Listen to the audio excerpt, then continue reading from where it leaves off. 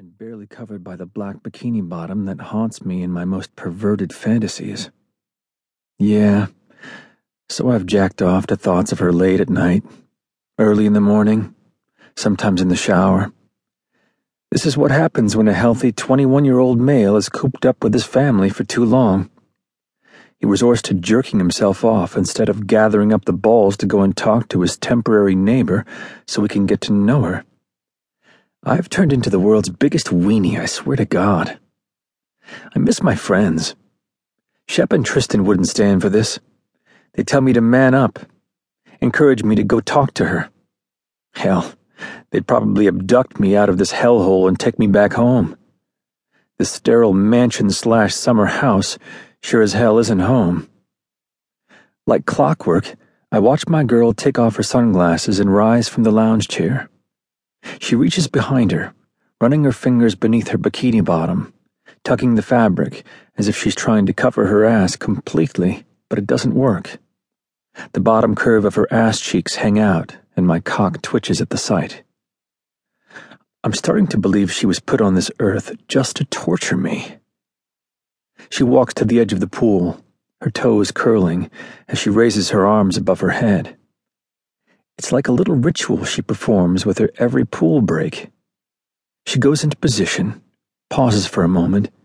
Her chest rises as she takes a breath, drawing my attention to her full breasts, and then she jumps, executing a perfect dive into the pool. She barely makes a splash, and I watch with a dry mouth as she streaks beneath the crystal-clear water, popping up at the deep end as she slicks her hair back with both hands.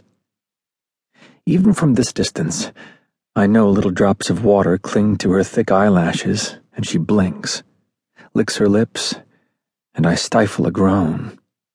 Fuck, she's gorgeous.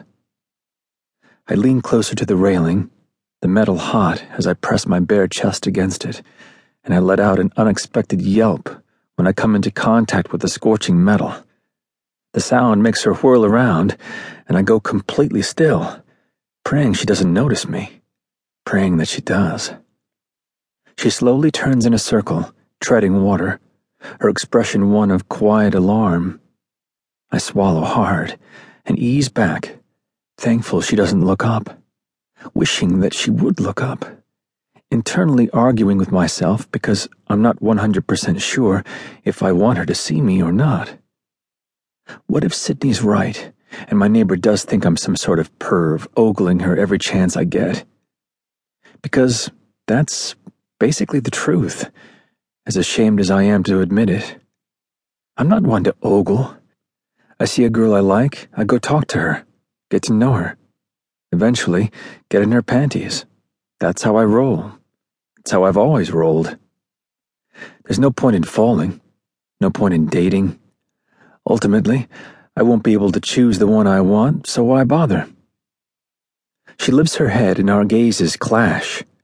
I freeze in place as I stare into her dark brown eyes, the air stuck in my lungs, making it hard to breathe. The seconds tick by as we continue to watch each other, but they feel like minutes, hours. My skin tightens, my blood runs hot, and there's a dull roar in my ears. I'm fully prepared for her to glare, maybe even to yell and tell me to fuck off. But then she smiles, a sensual curve of full lips, a dimple appearing on the right side of her mouth just before she tosses her head and floats on her back, her feet kicking, her breasts rising above the water that gently laps at her skin. Fuck me. She is seriously the sexiest woman I've ever seen. Without thought, I stand, letting my gaze linger on her for one more minute before I leave the balcony and go claim what I want. Her. Lucy. He's been staring at me for weeks. The pretty rich white boy has no shame. What with the way he's been openly spying on my afternoon swim sessions.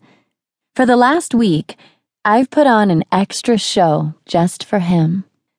Lying out on the cushy lounge chair, wearing my skimpiest bikini, one I wouldn't dare wear out in public, but knowing